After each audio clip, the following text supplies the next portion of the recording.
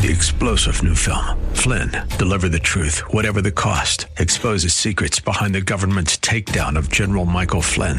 Flynn knew what the intel world had been up to. He ordered the first audit of the use of contractors. This set off alarm bells. He told the truth. He was the most dangerous person for Donald Trump to hire. They had to get rid of Flynn. Flynn, deliver the truth, whatever the cost. Available now. Watch it today. Go to salemnow.com. salemnow.com. The following program was pre-recorded, and the views expressed do not necessarily represent those of this station or its management. We don't need no education.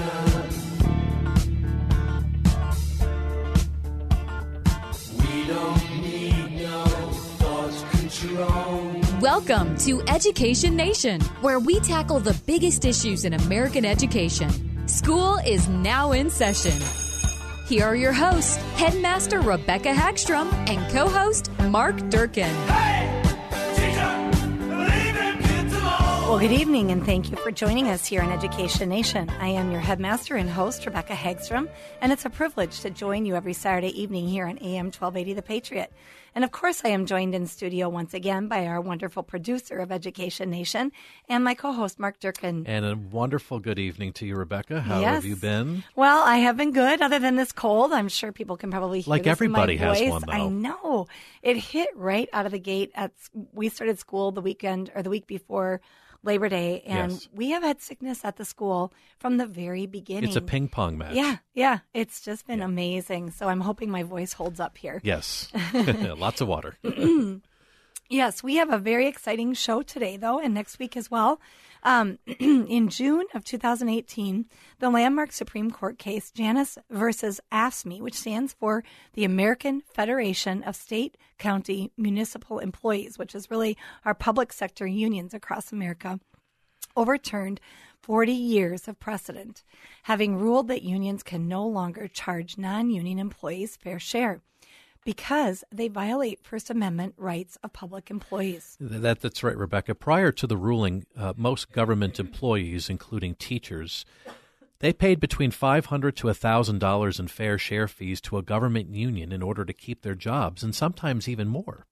And in the Janus case, the Supreme Court majority stated that the right to speak, the right to associate or not to associate, which protects citizens against being forced to fund someone else's political speech, are the bedrock of our freedom and constitutional republic. That's right.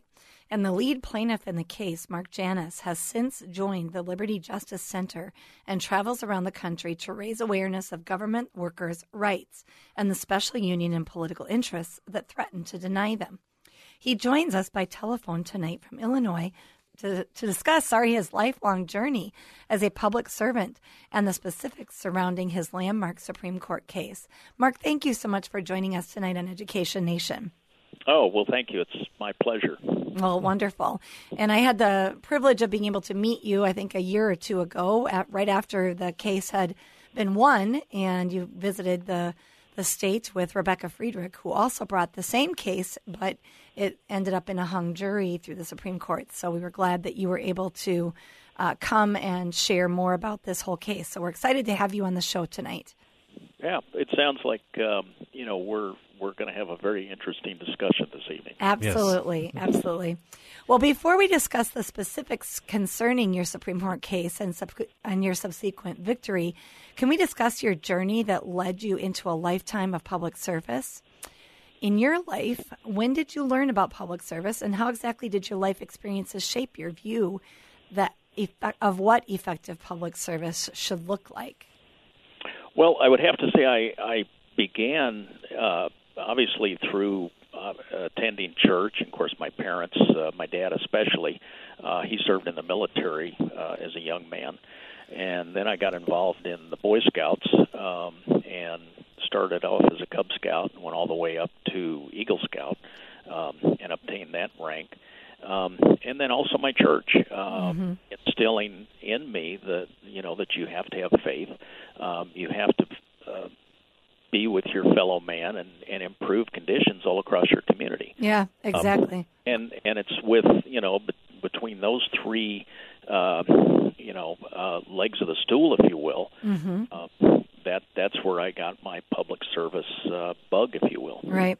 And the wonderful thing about that, Mark, is that that is kind of the American way of the past, right? You're, I would say, probably upwards of 50 years old, as am I. And that was the norm back in the day that we were raised, is that most everyone attended church. Most of the boys were involved in Boy Scouts, and I know my brother went all the way through Eagle Scouts as well. Right. And that public, my dad was one of the leaders, and it was a common way to teach service and a love of country and a love of fellow man. God, family, and country. God, family, and country. There you go. The three-legged stool. Yes. Well, and then also, you really develop some very strong bonds and friendships too. Yes. And which also then kind of helped enhance the community, where you worked together and you knew people, and if someone got into trouble in some manner, personally or financially, there were people there to help out. Yes. Whatever way they could. Yep, that's exactly right. Well, in the 1980s, you worked a government job, and you weren't required to pay money to a union. Can you share with our listeners what that work experience was like? Well, quite frankly, it was a lot of fun. It was interesting, and number one, I took home more money. Right, so you weren't paying the union because fee. I didn't have to pay, and the like, and there didn't seem to be all these work rules and all this other conditions of employment. So it just seemed to be a lot easier, and the ability to do your job and do it well. Mm-hmm. Yeah. And the thing, too, Mark, is your work career has led you to work for a private company as well, too. And you later returned to the public sector in 2007. At that time, what type of work were you doing for the state government in Illinois? Well, when I joined the state in 2007, I became what's known as a child support specialist, which was a position that helped parties that had child support cases or court orders. I mean, you have two parties that, for whatever reason, don't agree. Children were involved, and therefore, one party had to pay the other support, and so my job was simply to make sure that the parties got what they deserved within the realm of the court order. And some people might call it kind of an accounting type function, but the idea was to keep it fair to both. Mm-hmm. Mm-hmm. Yeah. In working as a child support specialist, you did soon discover that the state government granted a politically powerful union the authority to deduct money from your paycheck. Tell us what the state government in Illinois was doing at that time, and what type of political power did this government union hold over individual workers? Well, the main power that they held is that if you wanted to work for state government, like in my case, Illinois, you had to pay the union, whether you wanted to or not. In Illinois, it was a state law, and I'm sure in other states it's the same way. And that's what I got frustrated with, because just in order to work in public service and do my job, I had to pay a fee to this union twice a month for, in perpetuity, if you will, if I wanted to keep my job. And if I didn't pay, I couldn't hold that job, and I just felt that was totally wrong. Mm-hmm. Yeah, well, I'm kind of curious. You mentioned that back in the 80s you worked for a government job where you didn't have to pay money into a union. Are public sector unions, were they a newer phenomenon then since the 1980s, or have they always been around? Well, they have been around for, numerous years, but they have expanded their scope. They've expanded the number of positions of which they collectively bargain for. And they've just continually grown and grown and grown. For example, when I first started, my direct supervisor was not part of the union. She was considered middle management. But at the end of my tenure, she was a union member because the union had been able to submit and get approved her position as a manager to be a part of the union and covered under the union contract. Wow. Okay. So that it just keeps growing and expanding then over the course of time. And I think, too, if I read correctly, I believe that at this time that you were serving as the child support specialist in 2007, I mean, didn't 90% of government workers in Illinois, weren't they essentially under the obligation of having to pay these union dues? Oh, absolutely. Yep. Right. Wow, 90%. Even if you were a union member, obviously you paid your dues. Right. But if you were, like myself, a non-union member, Yes. You still had to pay this fee, which was approximately 80% of the full union due structure. And of course, the argument was, well, you're getting the benefits of our contract negotiations, our exclusive representation, and the like. Even though, number one, I never voted for that exclusive representation. Right. I never asked for that exclusive representation. Right. And I didn't always agree with what they were bargaining for and the policies and the politics that they put forth. It's kind of like the Big Brother, we do know what's best for you. Right. Right, yeah, exactly. And yet, they know what's best for me, even though they never came and talked to me. Right. What they thought would be in my best interest. Right. Sought my opinion whatsoever. Yeah. And many others, that I worked with, coworkers, the same way. Yeah, and that, in fact, let's go down that path a little bit. You were talking about the fact that these deductions were a blatant violation of your First Amendment rights, and you did eventually ask the U.S. Supreme Court to end this practice. And with AFSCME, the public sector unions representing so many state government workers, did you see a growing frustration among your fellow state employees as they began to recognize this and what was taking place? Oh, absolutely. Yeah. Good. I mean, there were people that would grumble and under their breath, so to speak. But when you have such a large political-based entity, which public sector unions are, what are you going to do? I mean, they have the power. They have the amount of money to put into politicians' pockets for election and so on. And the thing that you also have to look at is many of these people just had no idea who to turn to. I mean, when you're overwhelmingly confronted with AFSCME, in my particular case, on a daily basis with bulletin boards, with notices, people wearing T-shirts, lanyards that they would give out to hold your credentials that you had to wear daily for security purposes, flyers that were left on your desk. I mean, it was basically 24/7. Yeah. And go ahead. Sorry. Well, I was just going to say, imagine if that was in the reverse.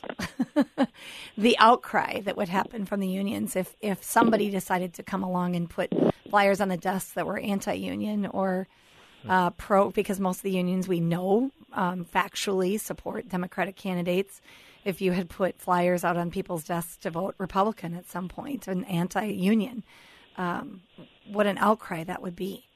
Well, I mean, number one, you cannot, in the state of Illinois, you cannot politic, within a government building and the like, and yet, which is good. Yet it is good, except yet they're politicking by virtue of being pro-union, really.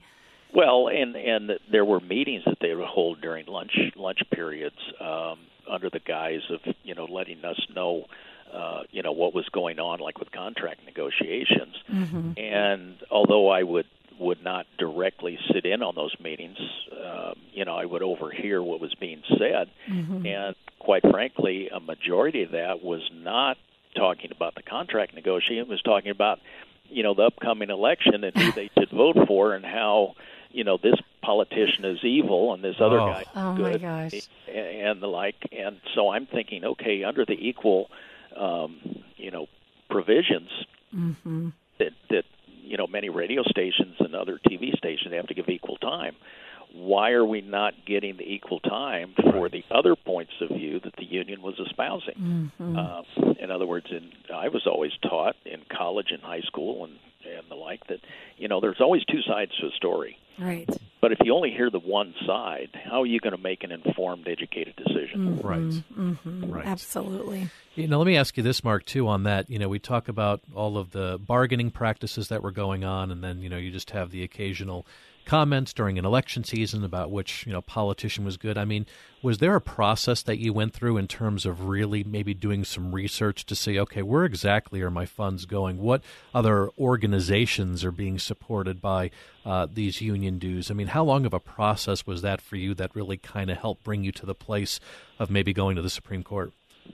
Well, it took all of about 10 minutes, quite from the standpoint, and I mean that's a great question because trying to find out where my money went it was almost impossible. Yes. And there's very, very little transparency. Yeah. That's it. And when you do try to find that information out, it's so nebulous. For example, let me point out, you have a line item called advertising and a dollar amount, and that was in the millions.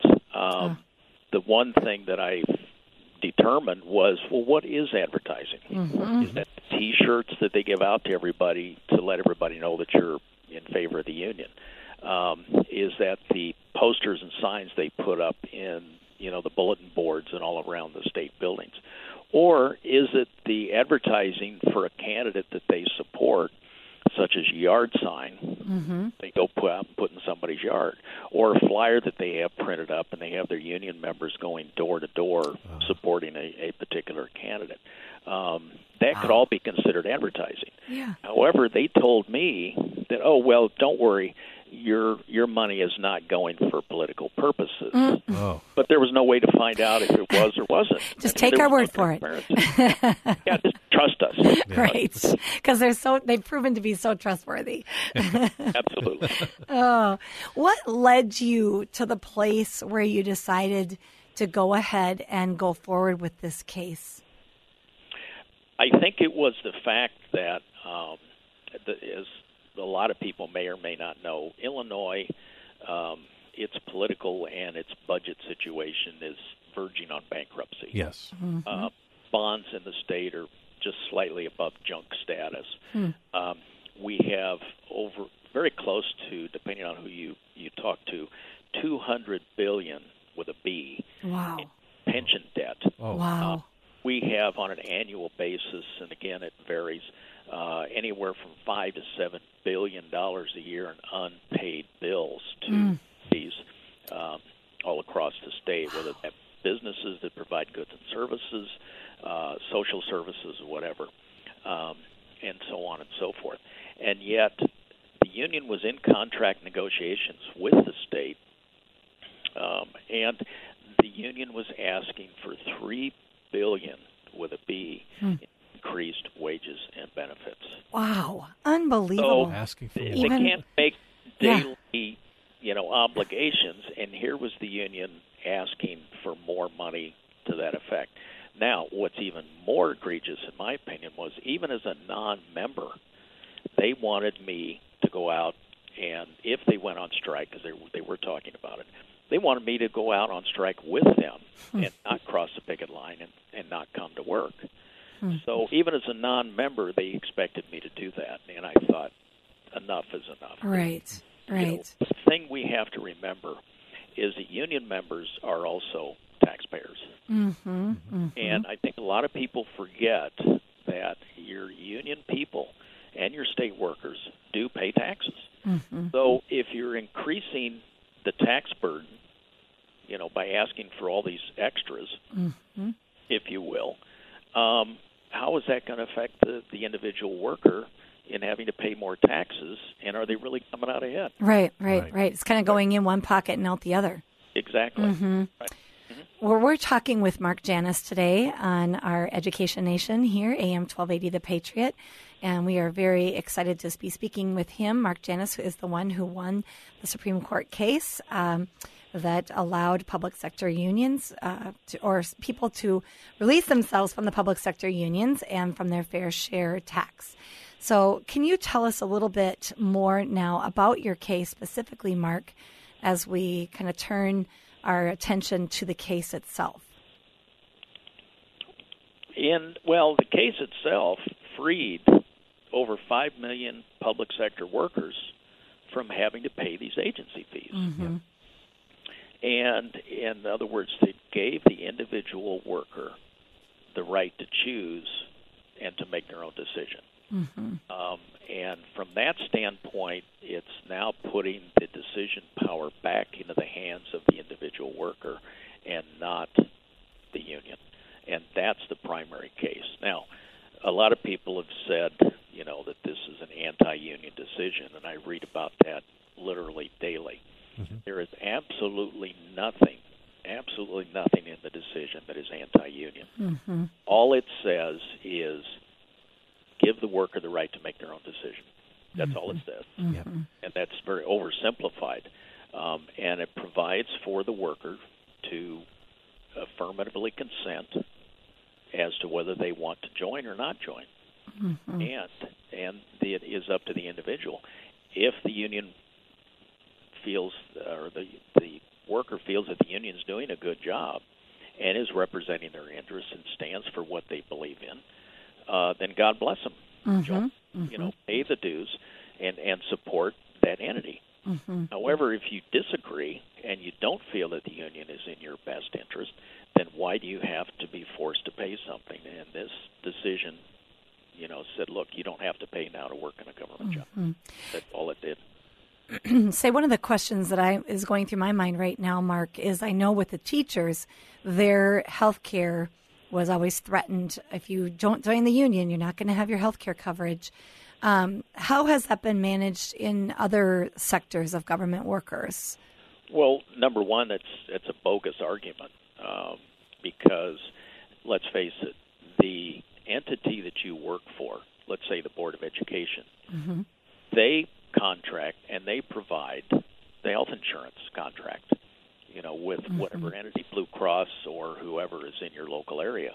And so therefore, whether or not you're a member of the union or not, the union doesn't have any say. Mm-hmm. I think most people don't know that. Exactly, and that's one of the big problems, and that's one of the false arguments that the union makes that says, if you don't join the union, you're going to lose your pension. Well, why are you going to lose your pension when, it's the Board of Education that provides that pension in conjunction with the state or whatever entity it might be? Mm-hmm. Health insurance. Again, it's the Board of Education that provides, that benefit. Yes, it may be negotiated as part of the contract, but that's handled by, that particular Board of Education. Mm-hmm. And I could go on, but the idea of the fact that, you're not going to have the liability coverage, for example, that teachers, that the union always touts. Mm-hmm. Well, here's a very interesting fact. Most boards of education carry a liability insurance for their employees. Mm. And if you get into trouble as a teacher, you then have that insurance to back you up. That's provided by the Board of Education. Now, the union insurance actually does not kick in at all until after the Board of Education insurance coverage is exhausted. Wow. And in many cases, sometimes people have filed claims that, for that union insurance, and they've been denied because the coverage is so narrow and specific. Mm-hmm. And specific. Plus, if you want that extra coverage, it's kind of like an umbrella policy that many people have, to go above and beyond your home fire, et cetera. Mm-hmm. What a lot of people don't realize, there are other entities out there that provide twice the coverage that the union provides at half the cost. Oh, my goodness. And all you have to do is go out and do a little bit of investigation, such as teacher insurance on the Internet or whatever, and there are a number of different entities that do that. And you find that coverage is better and less cost. Wow. Yep. Unbelievable. Yeah, so this is another area where the unions are trying to coerce, and some people may find that to be a very strong word, but that's exactly what it is, to keep the money flowing, because most unions treat their members or the people that they cover as an ATM machine. That's all they're in. Yeah. They want to keep the money flowing, keep their monopoly, and continue on their merry way. Yeah, yeah. Let me ask you this, Mark. Another big complaint I think that's come from the unions for those that are non-members is, well, they're still going to then be on the receiving end in terms of benefit of whatever comes out of the collective bargaining, even though they won't be paying any of these dues. Now, you mentioned earlier that that doesn't mean necessarily that a non-member is in agreement, rather, with what's being bargained in the first place. But I'm just thinking, from a teacher's perspective, ultimately with teachers opting out, it's all about wanting to do what's best for the students, getting back to what maybe the union was designed for, as opposed to pushing a lot of this political persuasion. Is that kind of the same avenue with other government sector type opportunities, just getting back to what really should count? Yeah, I think kind of what the direction you're heading, if I may be so bold to say, is I think you're looking at that free rider or freeloader Yes. comment. And here's my response to that. Yes. How can you be a freeloader or a free rider when you don't have a choice? Mm-hmm. In other words, give me the opportunity to negotiate a contract on my own, with my employer. Yes. Don't force me to accept whatever you negotiate. And the fact that you are negotiating and are the exclusive mandated representative, then what choice do I have? Mm-hmm. Don't allow me by law in many states and entities across the country to go out and negotiate for myself. Now, in some cases that I've talked to individuals that have opted out of the union, and they have gone to the individual school board or whatever entity it might be, they've actually been able to negotiate a better contract or a better working conditions and better salary, et cetera. Interesting. Do they tend to do it together with others that are also opting out, or is it on an individual basis, or how does that usually work? It varies across the state. Mm-hmm. It just, and I can't speak that it's a one size fits all. That is not the case. But the fact that the unions are forcing you to accept that negotiation that they do, and they're forcing you to accept that collective bargaining, then doesn't give you the ability to go out and do it on your own. So how can I be a freeloader? Freeloader, free rider. When you don't have an alternative. Right. And that's the bottom line. Right. That makes a lot of sense. Yeah. Well, Mark, we are so short on time. I think we're going to save our last question for our next show, because we're very thankful that you get to come back and join us again next week when we're going to talk a little bit more about what the government reaction has been to this Supreme Court response, and what also the other unions' responses have been as well. And so we're going to enjoy having you back with us again next Saturday, Mark. And I want to thank you again, Mark Durkin. It's a little confusing here. Absolutely. Mark Janis and Mark Durkin. Thank you for putting together this show, and thank you for joining us tonight, Mark Janis. And we look forward to having you with us again next week. Thank you. I appreciate it. Look forward to it. All right. Thank you. And thank you to our listeners as well. And if you want to listen to this podcast or any other podcast, you can go to ednationmn.org, ednationmn.org, or you can find us on Facebook at Education Nation Radio. And we hope you'll join us again next week when we have Mark Janis back again. 6 o'clock. All right. 6 p.m. AM 1280, The Patriot, Education Nation.